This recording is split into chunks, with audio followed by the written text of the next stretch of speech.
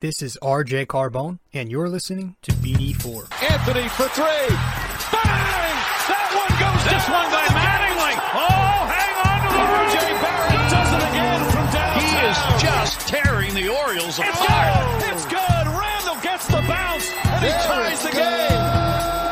Houston ducks under. Got it! With 8 tenths left. Up and ran. Slam the other way for Aaron Judge. Penetrates, creates, and showing some dexterity as well with the left hand. Yankees win. The Yankees win. 6 in a row. 6 in a row. Swept the last 2 series now.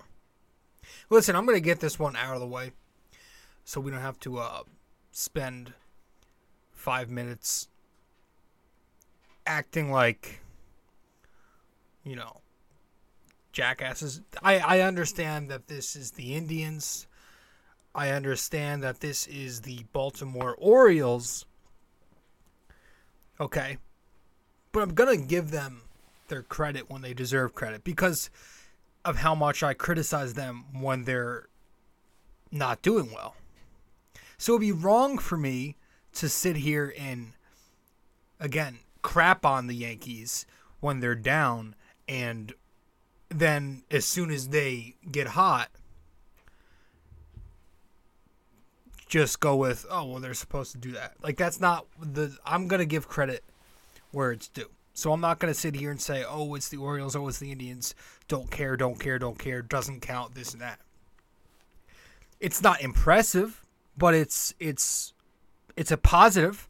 It's something that I can sit here and enjoy. It's okay to enjoy a 6-game win streak with 2 sweeps, despite it not being against top-notch teams. So I wanted to get that out of the way first, okay? So I get it. I understand it. But that said, good series. Great way to rebound. And it's not just 6 in a row, but it's, I think 9 of their last 10, is it? I know they won their last 3 series. So that happened. The Yankees swept the Baltimore Orioles this week, and now they will go on to play Kansas City again. Not a great team. Most likely a bottom feeder who we should be able to take on. But welcome to the show. Welcome to episode 361 of the podcast. Welcome to BD4. I'm your host, RJ Carbone. If you are new here to the show, be sure to subscribe to the podcast. You can find us on many platforms. BD4 is available to listen to on Apple Podcasts, SoundCloud, Anchor, Google Podcasts. You can also listen to us and watch us on Spotify, and you can watch us on YouTube. Plenty other platforms to listen to us on. If you want to follow me on social media, also be sure to download these episodes too. This way, if you download the episodes and you're on the go, you can listen to them without wasting your data. Speaking from experience here. Going over your data limit is never fun. You can also follow me on social media. I'm on Facebook at RJ Carbone, r.j.carbone, and I'm on Instagram at Rob J. Carbone. And lastly, if you want to follow any of my content where I write Knicks and Yankees content, I write on ultimatesportsnetworks.com. Go there, put into the search bar either my name, RJ Carbone, or you can put into the search bar the Bomber Bacher blog, which is the name of my blog, and be sure to subscribe using promo code 6A2841ERJC. This way you get 10% off everything. I'm trying to figure out what's going on because I'm blocked out from that website at the moment. I tried reaching out to the CEO. I don't know. So that's why I haven't been active there recently. But we'll figure it out and we'll let you know when we do. But we're going to head to our first break, and when we get back, we're going to talk Yankees. I'm on a good run right now with the betting, and I don't know if I want to start off with RJ's parlay or wait till the end. I think we'll wait till the end because I got some good things to talk about. Knock on wood, too. But it's halftime right now, and I'm watching this Utah Jazz Dallas Mavericks game. It's halftime as I speak. 53-41. Utah up. So that don't look good for the over, and I have that for this game. Right when I said I'm on a roll. So yeah. Welcome to the show, episode 361 of the podcast. Welcome to BD4, where there's no better way to get your Yankees and Knicks analysis. We also do MMA now too. Yankees every series, Knicks every game, MMA on the weekends. We'll have another MMA, probably a preview, either a preview or a recap on the upcoming UFC 274 card, which is next weekend. But as I speak, it's April 28th. It's Thursday, April 28th, 11 p.m. as I am currently recording. So once this episode is live, once I drop it, it should be Friday, April 29th. Which, speaking of betting and everything, you know, one of the picks I made when we had Dom, I think Dom came on the show before the season. One of the picks I made with him was that the Yankees would sign Brett Gardner by May 1st. So I don't know about that one. It's looking like I may miss that one, which is a good thing because I'm glad we didn't. But at the same time, it's like, you know what? Brett Gardner over Joey Gallo ain't looking too bad right now. So let's head to our first break. When we get back, we will not waste any further of your time, and we'll get right into the Yanks-Orioles sweep. Stay with us. Be right back.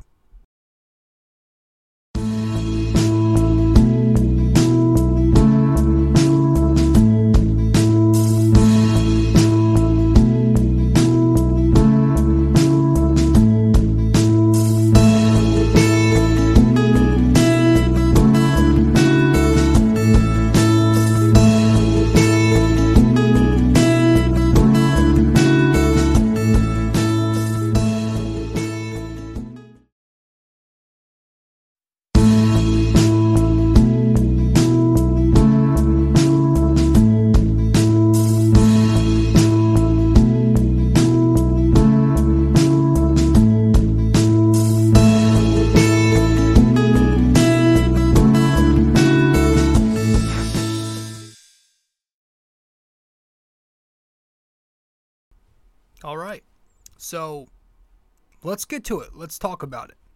The Yankees sweep the Orioles in a 3-game set this week. They were off Monday, began the series Tuesday, finished up this afternoon on Thursday. Game 1 on Tuesday. The Yankees won 12-8. Luis Severino going up against Jordan Lyles. Bottom of the third inning, the Yankees cracked the board first where Anthony Rizzo, and we'll get to him a little later in the show, hits his first of 3 home runs on the night in the bottom of the third. 3-0 Yankees. Bottom of the fourth comes. Joey Gallo hits his first of the season. Finally gets the monkey off his back. It makes it 4-0 Yankees. Yankees push that to 6-0 in the bottom of the fifth when Rizzo goes yard again. Gets a little interesting in the top of the sixth, the next half inning, when Anthony Santander gets the 3-run bomb to cut it in half, 6-3. Top of the seventh comes, and a little more interesting when Urias gets the RBI single to score. Rougned Odor, former Yankee, makes it 6-4. Bottom of the seventh, though, Giancarlo Stanton, coming off the double-off day, gets the RBI single. Gleyber Torres, with the bases loaded, clears the bases with a triple. It's 10-4 Yankees. Top of the eighth comes, again, the Orioles not going away. Trey Mancini a base hit to score a run, and then the big blow by Austin Hayes, 3-run home run, making it 10-8. Baltimore down by 2. Bottom of the 8th comes, though, and the Yankees assure to win this game when Judge goes yard and Rizzo goes yard. They go back-to-back together. It's 12-8 Yankees. They finish it out with the win. Luis Severino started that game, and he looked really good. He looked phenomenal for a while. Now, he finished with his final line, 6+ innings, 3 hits, 4 runs, 2 walks, 5 strikeouts, and 1 home run. He threw 77 pitches, 65% of them were strikes. Yeah. I'd say what, Luis looked very sharp for a while. I was going to put him as the featured starting pitcher of the series, but I didn't just because the final line, as you just heard, did not really look good. I probably should have, though, because I really liked his performance for a while. He had a perfect game going.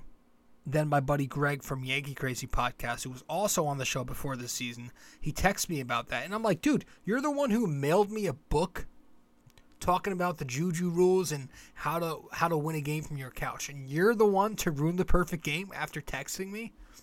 I was like, wow, that was pretty shocking. Thanks, pal. And then, not long after that, my brother Sammy goes, oh, well, at least he still got the no-hitter. Or was it no-hitter and then Sammy texts me or talks to me about the shutout? I think that's what it was. Greg ruins the no-hitter and then Sammy's like, well, at least you got the shutout working or something like that. It might have been it might have been perfect game, then no-hitter. I don't remember. But then he brings it up and that ruins when Santander or... I'm sorry, I'm used to Santander because that's what it used to be a couple years ago. When Santander gets the home run. And there you go. The shutout's gone too. And just like that, it's 4 runs against Sevy's line. So it doesn't look like he pitched very well. But he did pitch into the 7th. And that was so nice to see. The changeup looked very filthy. And it looks very good overall this season. He's got confidence in it. He's throwing it. That is a pitch he never used to throw. It was his tertiary pitch. But now it's looking good. And again, it's great to see Sevy finally have an outing where he goes 6+ innings. He pitched into the 7th. That's good. He's now 2-0 on the season with a 3.32 ERA. That's fine. If he can pitch to an ERA around there all season, I would run with that. I would take it for sure. So I really like what I saw from Severino. And, we're going to talk about the offense. I thought the offense was good. Obviously, it was good. You scored 12 runs on 13 hits. You walked twice, 9 strikeouts, 3 for 9 in scoring position, and you hit 5 home runs. Very strong performance. The 1 to 4 hitters in the lineup all had 2+ hits. Jordan Lyles was kind of due for a bad outing. He had gone 2 consecutive starts with very good performances. That's 10 in a third innings pitched in his last 2 starts heading in with just 1 run against him. So he was due for a clunker, and the Yankees gave it to him, got him out early, and then they took advantage of that bullpen. So that was pretty much game 1. We'll get to game 2 as soon as we get back from break. Stay with us. Be right back. Hey guys. So I've noticed that only a small portion of you who watch BD4 on YouTube are actually subscribed. So if you do enjoy this podcast and maybe you want to be notified when new episodes release, I'd consider subscribing and also hitting that notification bell. This way, we can help the channel grow, and you won't miss a single episode of BD4. Alright, let's get back to it.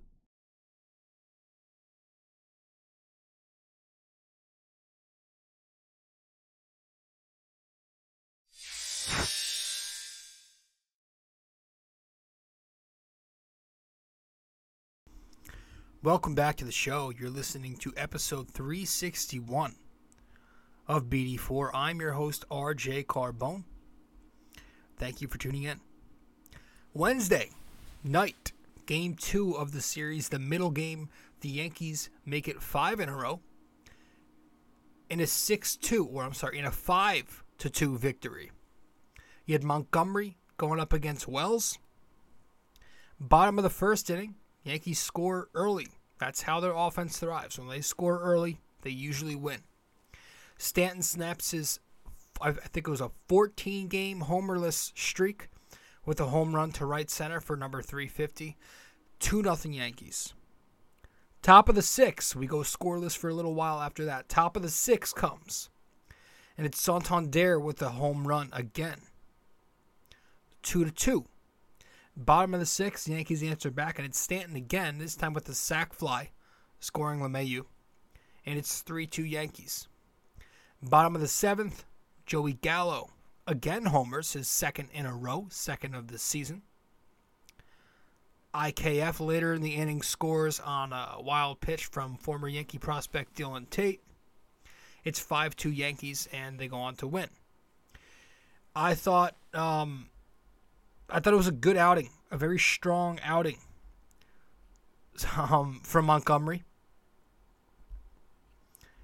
He goes 5.2 innings pitched, 4 hits allowed, 2 runs, no walks, 4 strikeouts, a home run, 71 pitches, and 70% were strikes. He was pulled early, honestly. You could see he was annoyed with it. He kind of puts his hands out to try and stop Boone from coming out. He was very annoyed with it. Took it to the dugout with him. I kind of like the little bit of an edge that he shows. He's always had a little bit of an edge. If you see some of his mannerisms and body language on the mound, and if you hear him talk in these post-game pressers, he's got a little flair to him, a little edge, a little intensity, and I like it. But yeah, I thought for some reason, like Jordan Montgomery, it always feels like he gets a very short leash. He's pulled a lot earlier than a lot of other guys in the rotation are for some reason. I always feel like he's limited. But he's been so solid, and this year especially, he's been really solid. I mean, I've grown on Montgomery, or he's grown on me more and more each year. He is. I've always said that he's this guy who goes out there and you kind of know what you're getting from him, right? Usually it's 5 innings, 2 runs, 6 innings, 3 runs maybe. But this year, maybe it's a little bit better. Maybe we can get a little better than that. We're getting some really productive outings from Montgomery. So I like what I'm seeing. He's limiting traffic on the bases this year. That's huge. 20 innings pitched altogether. Just 14 hits and 5 walks. So that doesn't even amount to the same amount of innings pitched when you combine the walks and hits. It's got a .95 whip on the year and a 2.70 ERA. So I love what the Southpaw Montgomery is doing. The only thing that sucks when it comes to Montgomery is that he doesn't get run support, man. He got no run support all of last season. And, in game 2 of the series, sure, the Yankees, they got the 2 early runs, but that was all for him. They didn't score for him the rest of the way. As soon as he was pulled, then they finally score. But, yeah, it's a shame. It is. But, other than that, I thought he was great. Michael King continues to be near perfect, phenomenal. Clay Holmes, also very good. Filthy. Both of them amazing. King is so versatile. Goes out there and he's like filling the role of Luis Cessa, but he's actually good. He's young and promising. Where he's going out there and giving you multiple innings. And he's doing it in good spots, like in medium to high leverage spots. In Holmes, after a rough start to open up the season for himself, he finds it and he looks very good. That sinker's good. He throws hard. They both got a sinker, 2-seamer in there. So I love what they're doing. They came in and they did their jobs. And the offense, the lineup was very strong in this one. I was a little, excuse me. I was a little, what do you call it? Oh no, that was for game 3. I was gonna talk about the bottom of the order, but that was for game 3. Never mind. We'll talk about that later. This wasn't the punt lineup. The punt or the semi-punt lineup was game 3. But this one, the Yankees score 5 runs 8 hits, 2 walks, 9 strikeouts, 0 for 4 in scoring position, but they did have 2 home runs outside the 3 other hits. But a good win. And then we get to Game 3 of this series, which again was this afternoon. And the Yankees picked up the sweep, their second consecutive. The Yankees win this game 10-5. It was Jameson Taillon going up against Zimmerman. Again, like I said, it felt like a punt game. Not gonna lie. The lineup was semi-punty. The energy, the vibes kind of seemed off early. Like a day game on a Thursday. It was kind of quiet. You saw Taillon laboring early. He was in trouble. Escapes at one time, but then he lets up 2 runs in the second and third. 2-0 Orioles after that.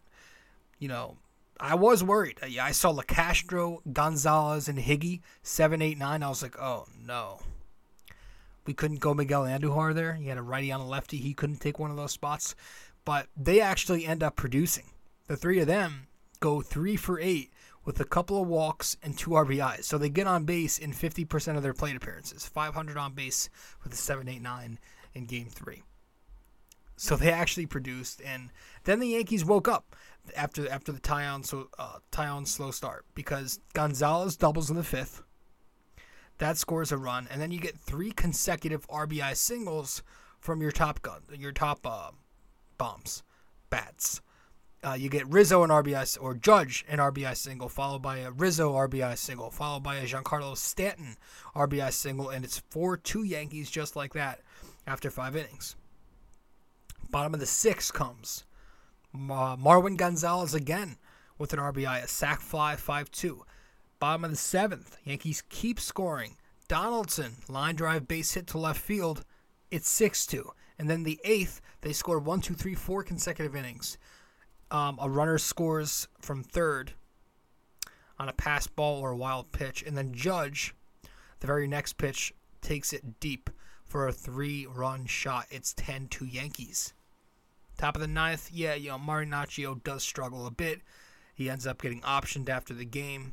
But the Yanks pull away with the win when Lucas Litke comes in. Taillon goes 4 2/3, 7 hits allowed, 2 runs, a walk, 4 Ks, no home runs, 83 pitches, 66% were strikes. He was whatever, not his greatest outing, but again, if that's what you're getting from Taillon when he's not on, fine with it.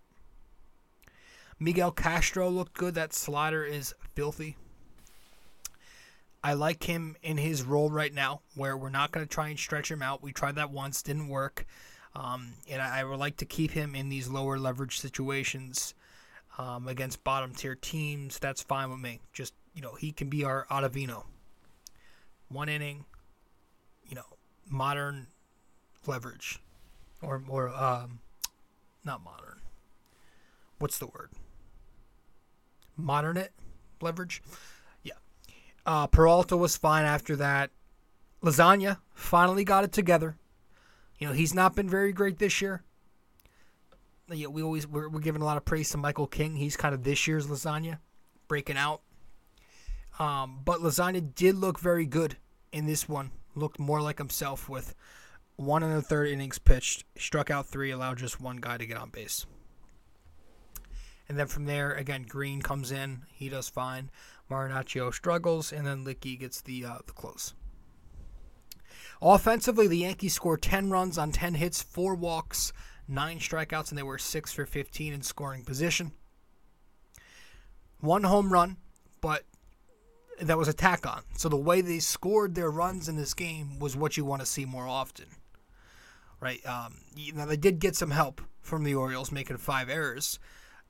They're a terrible team. But, again, 10 hits, 4 walks. Got to give them credit there. So, the Yankees sweep.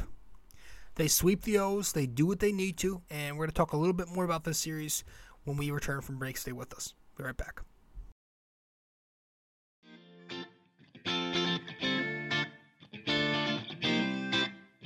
So, if you guys want to follow me on social media, be sure to do so right now.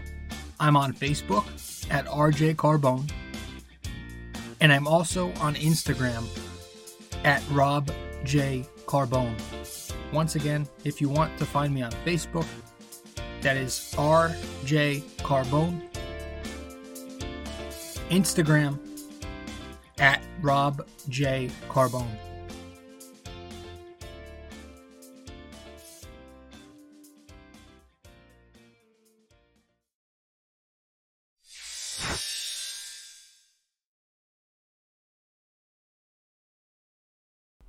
Welcome back to the show. You are listening to episode 361 of BD4. Thank you for joining us. So we know the pitching has been great. We know the pitching's been great all year, so there's no real need to go over the pitching. We also know the defense has been solid all season, right? Only 4 errors on the year. Now I know, that doesn't tell the whole story anymore. You got the stats, this and that. There's a new outs above average every year, defensive run saved. There's a new there's always a new defensive metric to follow as a baseline every year. So I know we got all that. Errors don't really tell the whole story anymore, but what they do say is that we are making the routine plays defensively. And to me, that's all we were asking for, right? We always get on the Yankees for their lack of fundamentals, and really defensively they've been fine. They're making the right plays. I'd even go as far as to say they're a little above average this season, just judging by the eye test. And also, talking about fundamentals, they're running the bases pretty well. We've had a couple of hiccups, but they're stealing bases.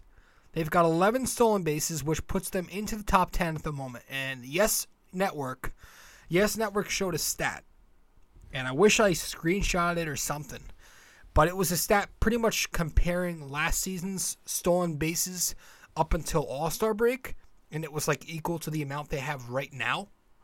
It was something like that. Something like comparing, the stolen bases and, showing how much more we're taking this year. So we're running the bases well. We're playing better defense, but I really want to talk about this lineup because during this 6-game win streak, all right, not just this past series against the O's, but during this 6-game win streak, it seems to be that this lineup is finally coming along and meeting the pitching where they are. Right. First of all, the batting order, it's finally consistent. Right, 1 to 5 remains the same. Even 7, 8, 9 now, 6 to 9 now are pretty consistent. The lineup is there. It's guys are finally in some role. We're establishing some roles. Guys know where they are going to hit, who is going to be hitting in between them, or outside of them, rather.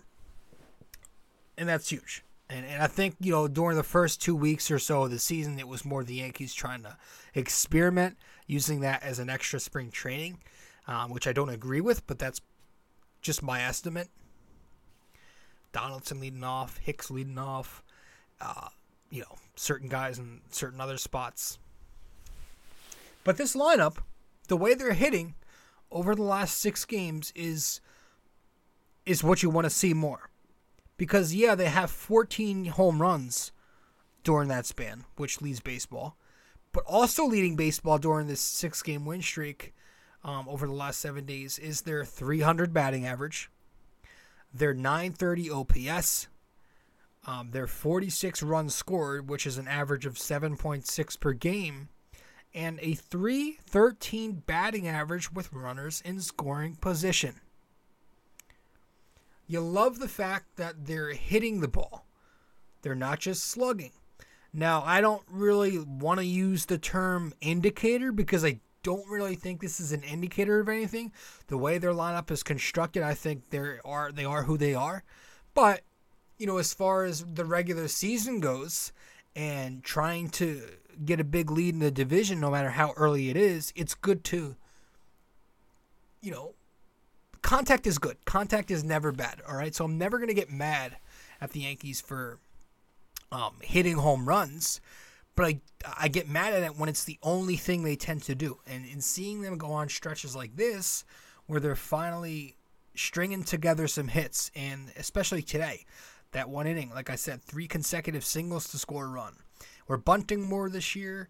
We're stealing bases and playing defense. It's like the fundamentals are a little bit better at the moment. So that's nice to see. Anthony Rizzo. Let's talk about him because he's one of the featured players of this series. He's been fantastic. This series, Rizzo goes 6 for 13. He has 2 singles, a double, and 3 home runs. Obviously, that was in Game 1. 7 RBIs in the series. Just 1 strikeout, which came in his final at-bat of the series, and 1 walk.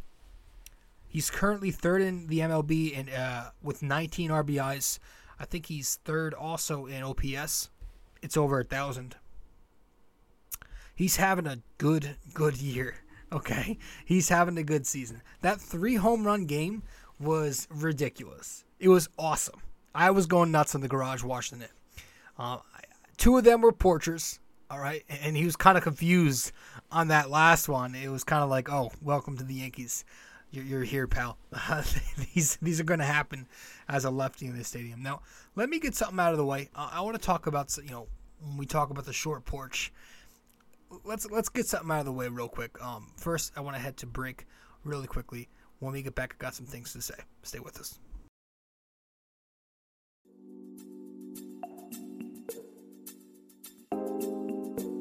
So BD4 is on so many platforms to listen to. You can listen to us on Apple Podcasts, Google Podcasts, SoundCloud. You can listen to us on Spotify. You can find us on our sponsor, Anchor, and many other listening platforms as well, wherever you get your podcast. But we are also available to watch on YouTube. So if you want to watch us on YouTube, go subscribe there. But if you prefer to listen to us, again, many listening platforms. Just be sure to subscribe, download, give us a rating, a review, comment, share the podcast, and all that fun stuff. This is BD4, where there's no better way to get your Yankees and Knicks analysis.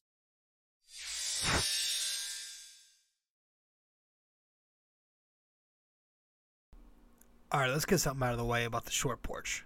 Okay. We have to understand some things here. I'm going to try to put this as short, summarize it as best as I can, because I can really go on forever.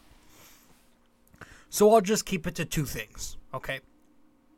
If you're going to sit there and cry, complain, whine, whimper about the short porch, for one, it counts. It counts, okay? Period. So it does nothing to sit there and do all that. Because at the end of the day, it counts. And nobody is going to remember it when the game's over. It counts. The complaining, the crying, the whining, the whimpering is not going to remove the home run. Is not going to hand the Yankees a loss. And the thing that annoys me, it's not like Rizzo was some 10 home run singles hitter before he came to the Yankees. Look at his numbers in Chicago at Wrigley Field. He was a consistent 25 to, 33 home runs a year guy for an entire decade over there with the Cubs. So that's another thing, all right? It's one of those things. It's like it doesn't get you anywhere. Also, I don't even think I brought this up. The other team is also in the same stadium. So every time you're going to complain about the Yankees getting bailed out by the short porch, well, they have to pitch in that thing too. So if you're going to discredit them all, every hitter for hitting a home run that's 314 feet plus, then make sure you give extra credit to every pitcher in the stadium. And maybe, if we're going to play this game, when Garrett Cole gives up a home run to somebody from Boston that's in the short porch, I'll say, oh, it doesn't count. Let's see how Boston fans will take that. Or maybe the Astros fans. It's insane to me how that's a thing. It's still a thing we have to talk about. It's still a thing. It's crazy. But, I want to talk about Rizzo, man, because, that was an awesome game from him, and he continues to have a really, really good season so far. And his high IQ, to me, that's everything. That's everything. Yes, we talk about it all the time, how it's his ability to make consistent contact with the ball that really has me become a fan of him. Like, that's why I love him, is because he's a lefty with pop, but he's also a lefty with contact, right? And those guys are dominant in Yankee Stadium. Lefty power hitters who can make contact are perfect, and he's perfect. But it's the adjustments to me. It's the attention to detail. And I don't know if 62-56 midway through the third in this Utah-Dallas game. I don't know if I don't know if anybody else saw it, but there was some really great breakdowns. 2 separate segments by DeRozan on MLB Network and John Boy on his YouTube channel about Anthony Rizzo and his timing mechanisms and all that stuff. So check both of those clips out. You could probably go to like MLB.com and find the DeRozan segment. And obviously, again, John Boy's got his breakdowns on YouTube, where they just talk about pretty much the same things in different ways. How Rizzo is just constantly making adjustments, at-bat to at-bat, pitch by pitch, choking up, moving up in the box, adjusting on a 3-2 count, making adjustments to lefty pitchers, to righty pitchers. He's constantly doing things and tweaking things to find an advantage. So that's pretty much what DeRozan and John Boy were saying. Again, 2 separate segments, but I think it's definitely worth tuning into. But that's why I like him. That's my kind of hitter, a guy who makes adjustments, right? You hear all the time from Yankees fans and Yankees media that certain guys, like you'll hear, like, these guys are who they are. Stop getting mad at Gallo, Stanton. They aren't going to change. Well, watch guys like LeMahieu. Watch guys like Rizzo. They do change. They do change their approach. Learn something from real hitters, from actual 300 hitters.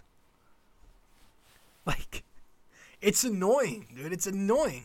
Like, I love watching actual hitters. I appreciate power. I appreciate the home run. But, man, guys who can hit the ball and make consistent contact and keep the lineup moving, my favorite types. And that's why I love Rizzo. Because he's got the power, but he's got the ability to put it in play and keep it going. Also, that short porch could possibly give him 30 home runs again. He's already got 8. Heading into the year, I was expecting 20, maybe 25. Now I'm thinking 25 to 30 is a very real possibility here. He's the perfect lefty guy for the stadium, man. It's like, why did we not deal for this guy sooner? I've been asking for Rizzo, like, for at least 3 or 4 years now. I have. But we went away from the whole lefty thing for a while. I'm talking about legitimate lefties. We did. But it's good to finally have one, and a good one, in Rizzo, So, yeah, he had a great series, 6 for 13, 7 RBIs.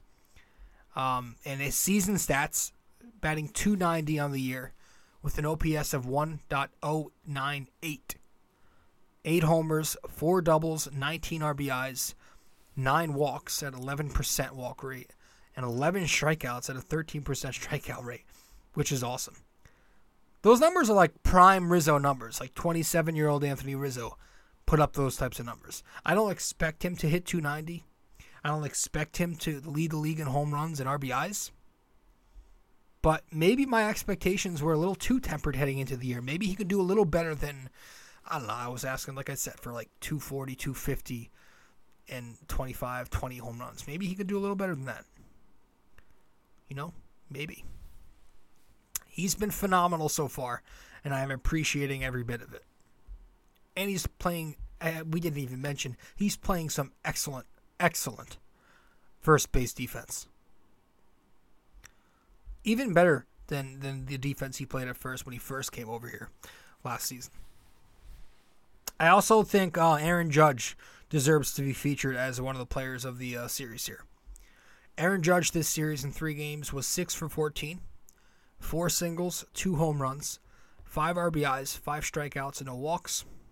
He's got now 10 extra base hits on the season, 5 homers and 5 doubles. He's finally looking like he's hot again. He was never having a bad year, but he kind of started off slowly, pretty quiet. But he's finally putting it together. The numbers on the season are pretty Judge-like. Batting .296, 944 OPS, 5 bombs, again 5 doubles, 10 RBIs, 8 walks at 10% walk rate, and 20 strikeouts at a 25% K rate. So he had a great series. He did drop that ball in right field today, Game 3. But other than that, glad he's looking good out there. He's looking healthy again, knock wood. And hopefully he continues this hot stretch and really goes off in a contract year, right? So Judge was good. I debated giving Stanton, a featured player. I only give it to 2 players and 1 starting pitcher. But Stanton could have very well got one because he had a great series as well. He woke up. He snapped the 14-game homerless skid with the bomb in the middle game, or was it the first game? I don't know. I think it was the first game. But yeah, he's finding holes in the infield for singles lately. He's producing runs. The home run the other night was 350 of his career. I was talking with my brother about that. We were saying how, had he not gotten hurt, and of course the COVID season in 2020 shortened the season for him, he could probably be a guy who, ends with 700 or at the very least 600 had he not dealt with so many injuries throughout his career. I would say 650 or something like that. But I still think maybe 500 is very possible. I think 500 is very possible. If he has another 35 to 40 home run season this year, maybe one more next year, and then still has, 25 to 35 for the next few after, I think that's very possible. Yeah. But he had a good series. And overall, he's got 13 RBIs and 3 home runs on the year. The home runs will come. But the RBIs, it's good to see 13. So he's just a streaky player. We know that. I used to get annoyed with it. I'm used to it now. Maybe it's just because we're winning at the moment, so the slump didn't seem as bad. DJ LeMahieu was okay this series. Nothing crazy. The hit streak did end in the middle game. But the on-base streak, I believe, is still very much alive. Excuse me. Is it 14 games? 14 or 15 in a row? Got to check. But he's doing well. He scored 6 runs this week. Walks, hits, got on base with an error. Guys after him, batting like Judge, Rizzo, Stanton behind him. Which, by the way, that is a hell of a top of the order right there for a pitcher to have to start the game off with. You're starting the game off every night with that 1, 2, 3. With DJ, Judge, and Rizzo. It's lethal. It kind of goes back to what I was just saying. Because, yes, they all have power, right? DJ's got 15 homer power. Judge has 40 homer power. Rizzo's got 30 homer power. But they're all actually hitters, too. They're all hitters. They're real hitters. And that is so difficult to pitch to when you don't have guys who just rely on the 3 true outcomes. You have guys who can actually hit. DJ, the extreme contact hitter. Rizzo, too. But Rizzo and Judge with the extreme plate discipline. Guys who are going to be patient, give you professional at-bats as well. Walk a lot. And on top of that, you got Stanton and Donaldson. So if Stanton and Donaldson can get it together, and I think Stanton will. Donaldson, I'm not asking him to be prime MVP Donaldson, but if he can become a guy who he was, last couple seasons, if they can get it going too, it's a top 1 to 5 in baseball by far, in my opinion. But that's if.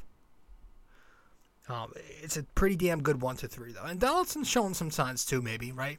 He's hitting it hard. The line drives are there. He's still got pretty quick hands.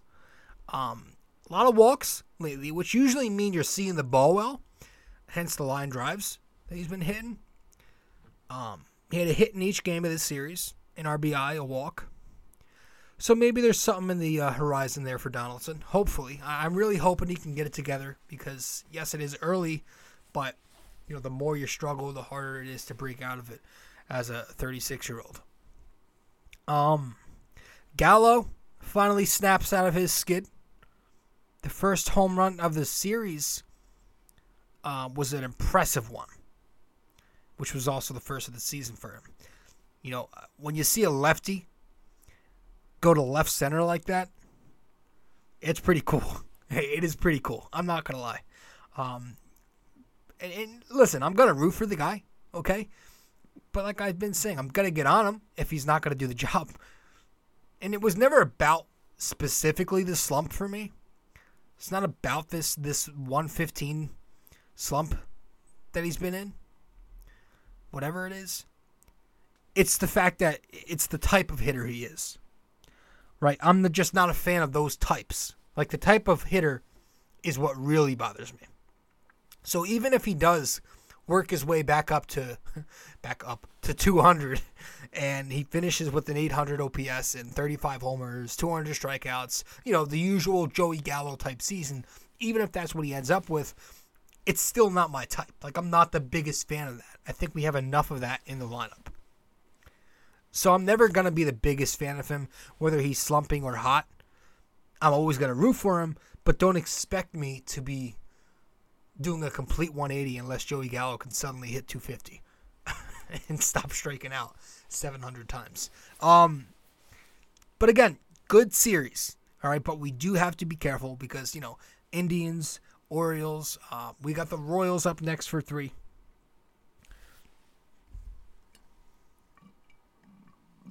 Also, let's ditch that narrative, please. Cone. David Cone, this series, a lot he was talking about it. Kind of hyping the Orioles to be anything more than suck. Let's be real. They suck. The Orioles suck. All right, they lost 110 games last year, was it? Let's make sure I'm right there. Like he was saying, it's like he was trying so hard to make it seem like the Yankees were doing something super impressive. Let's see. Can I not go to excuse me. Let me see if I can find it on the internet here. I'm pretty sure they lost 110 games. They were bad. Whatever. Hold on.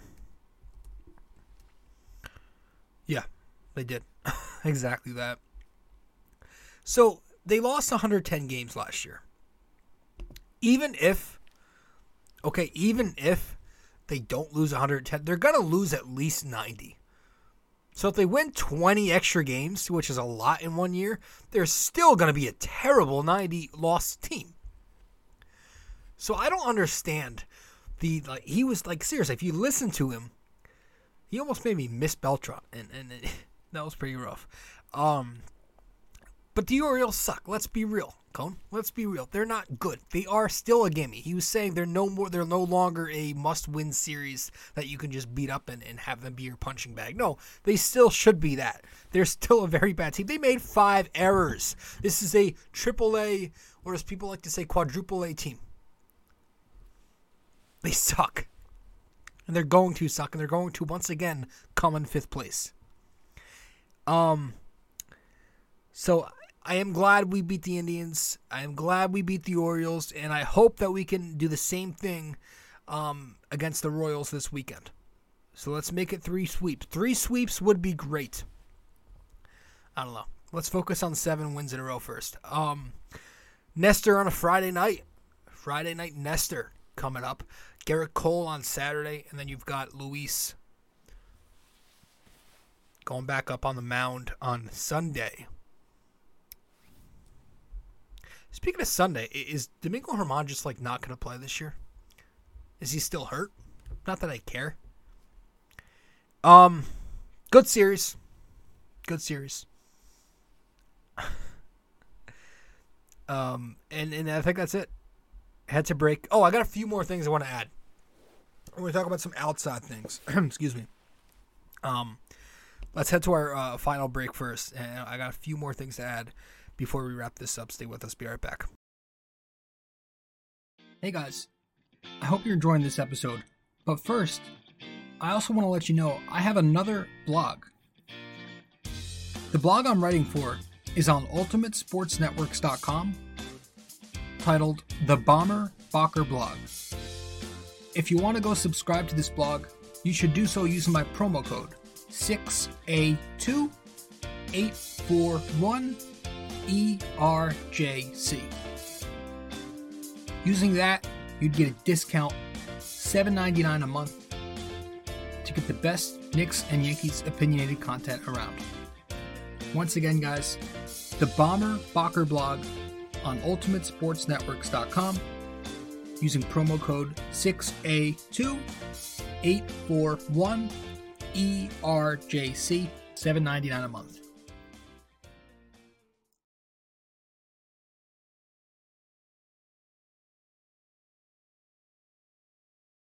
A custom wall tapestry is a surefire way to uplift any room's aesthetics with a personal touch. This 100% polyester wall tapestry comes with hemmed edges for extra durability, while its mildew and water-resistant properties ensure years' worth of decorating bliss. The advanced tapestry printing techniques guarantee crisp detail even for the craziest of designs in any of the multiple size choices. You can select a size of 26 by 36 inches, 51 by 60, 68 by 80, and 88 by 104. These wall tapestries usually ship in 7 to 10 business days, and the price ranges from $24.99 to $69.99, all dependent on the size you select. The Bomber Bocker Blog wall tapestries come in orange, gray, and black. But most importantly, be sure when purchasing a wall tapestry for the Bomber Bocker Blog that you use promo code 6A2841ERJC. 6A2841ERJC. Just go to UltimateSportsNetworks.com and click on the Shop MVP tab, searching the Bomber Bocker Blog. And there you have it.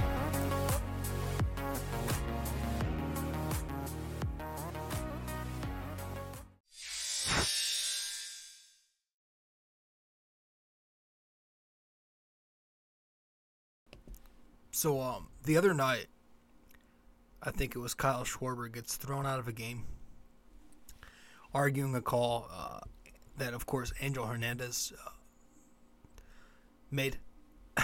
And usually when something like this happens, every time, really, when something like this happens, you always hear the conversation come up about robot umpires. I'm kind of like shocked, not really shocked, because this is the younger MLB fan base is very much for all this progressiveness. So I'm not shocked at it, but I really didn't think it'd be this. Like, I feel like I'm like in the 10% here that don't want robot umpires. I feel like I'm in the 10%. I just like it's mostly the younger MLB fans advocating for this because they grew up in this era. They never got to watch they never got to watch on TV without the implemented automatic strike zone. You know, that auto strike zone graphic that we have now. That's there every game now. It's just like that's there. What else is there? It's we analyze every strike, every ball by them. It's like we're so used to being perfect. Everything's got to be perfect. No mistakes. Has to be fast. 3 hours. Can't go longer than that, God forbid. You know, the auto strike zone. You can't heckle. You can't boo. We have the scouting reports on these umpires now on Yes Network. Every single game. We've got analytics for umpires that we have analytics for every single call they make. Strike and ball. It's all so much. It's so much. Is it micro analyzing? Is that the right term? That we do. We expect them to be perfect. Human beings expecting other human beings to be perfect is where I draw the line. Like that's the problem. We can't expect that. We want everything to be 100%, no higher, no less. We have to have it perfect. Why? Why can't you leave it where it is? Why can't you let baseball, just like any other sport, be a flawed game? Why do you have to keep perfecting things just so you can make the game 100% perfect? And I put that in quotes. You don't need to be perfect every single time. In fact, that's why baseball is so beautiful, is because there are mistakes that are made. And that's a part of it. That's a part of the human element. And we want to take all this away. There's something different. We always want to add something different. I know I sound like an old man. I know I sound like a baseball purist. I don't care. I'm speaking my mind, and this is on my mind. But the younger fan, I tell you, they want everything to be just right. Maybe the game's not for you if you're like that. Maybe it's just not for you. Maybe instead of trying to change the game to fit you, you should find another game that you fit. Nothing's wrong with the pace of the game. The problem with it is the way it's played, the strikeouts.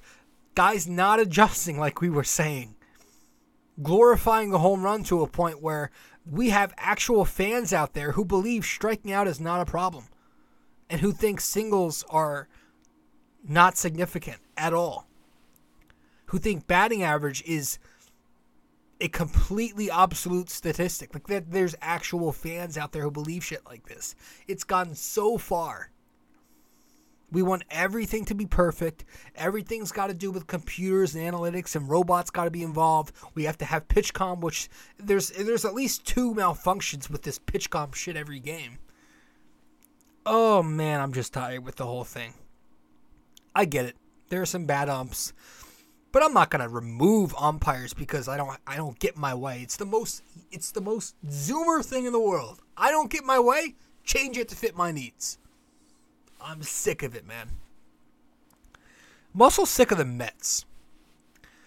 They're crying, they're bitching. Oh, we're getting hit by a pitch too much. Oh, they're such babies, man. I can't stand the Mets. They're such babies. Didn't 2 years ago the Yankees lead the league in getting hit by a pitch? You didn't see them bitching and crying and throwing a pity party, feel bad for us, we're victims. But I guess it's a very, speaking of younger generation, a very 2022 thing to do as well. Play the victim. The Arenado thing was a little much. Buddy, you didn't even that wasn't even that close to you. But still, they're crying about shit. Alonso's acting like a tough guy. Oh, my gosh. Wow, I sound old. The Nets got swept. I was so thrilled when that happened. Mr. Durant going to another super team. Wants to play with his buddies, his friends, and another superstar and take the easy way out for a second consecutive stint. The Nets were all cocky because they got these guys. Oh, we're going to win. We're going to win. We're going to win. Super team this. You gave away your entire team. You had a young, solid, promising team going in the right direction. You gave all that away for a short window with 2 superstars who get hurt a lot and don't play a lot of games. I love it so much. Oh, I love it. I love it. I love it. I love it. Go Knicks. I actually think the Knicks have a better shot at getting there before the Nets win one. Fuck it. Let's have hot takes. That's my hot takes. My hot takes. The Knicks will win one before the Nets. The Nets are done. They're toast. Yeah, that was cool. Anyways, a little bit of a random rant there. We're going to head to our... we're going to wrap it up. We're going to wrap it up with RJ's parlay, and we'll also do the NYY NYK MMA question of the day. Let's get to it.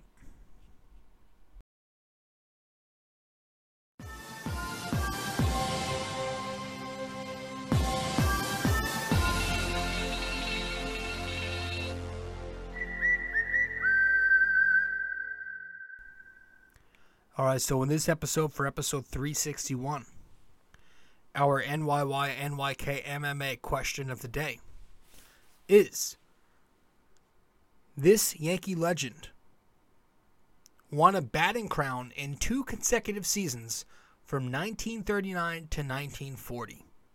Who was it? This Yankee legend won a batting crown in 2 consecutive seasons from 1939 to 1940. Who was it? Let me know the answer wherever you can reach me. If you guess the answer but don't get it right, I'll let you know what the answer is in the next episode. If you do get it right, I'll give you a shout out. Let's wrap it up with RJ's parlay.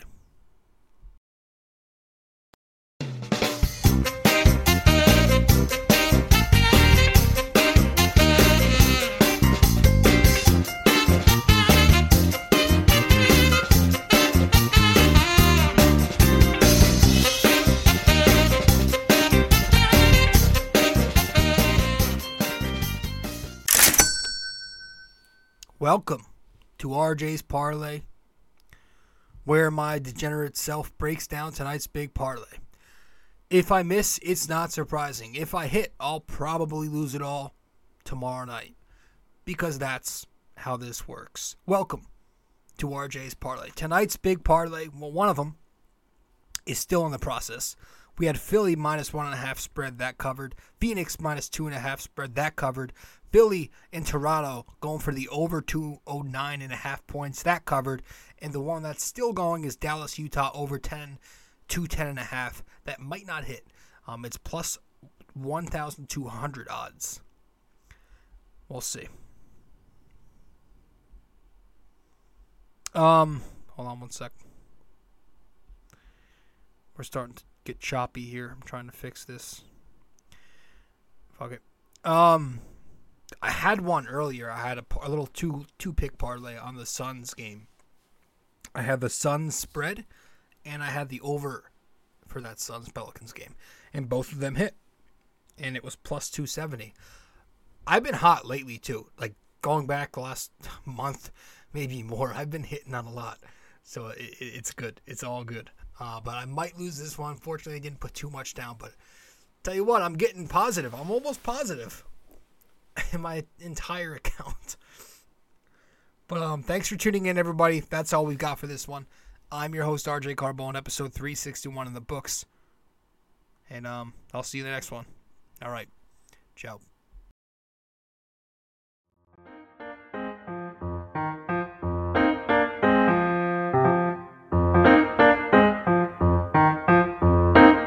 This podcast is brought to you by Anchor. It's the best way to make a podcast.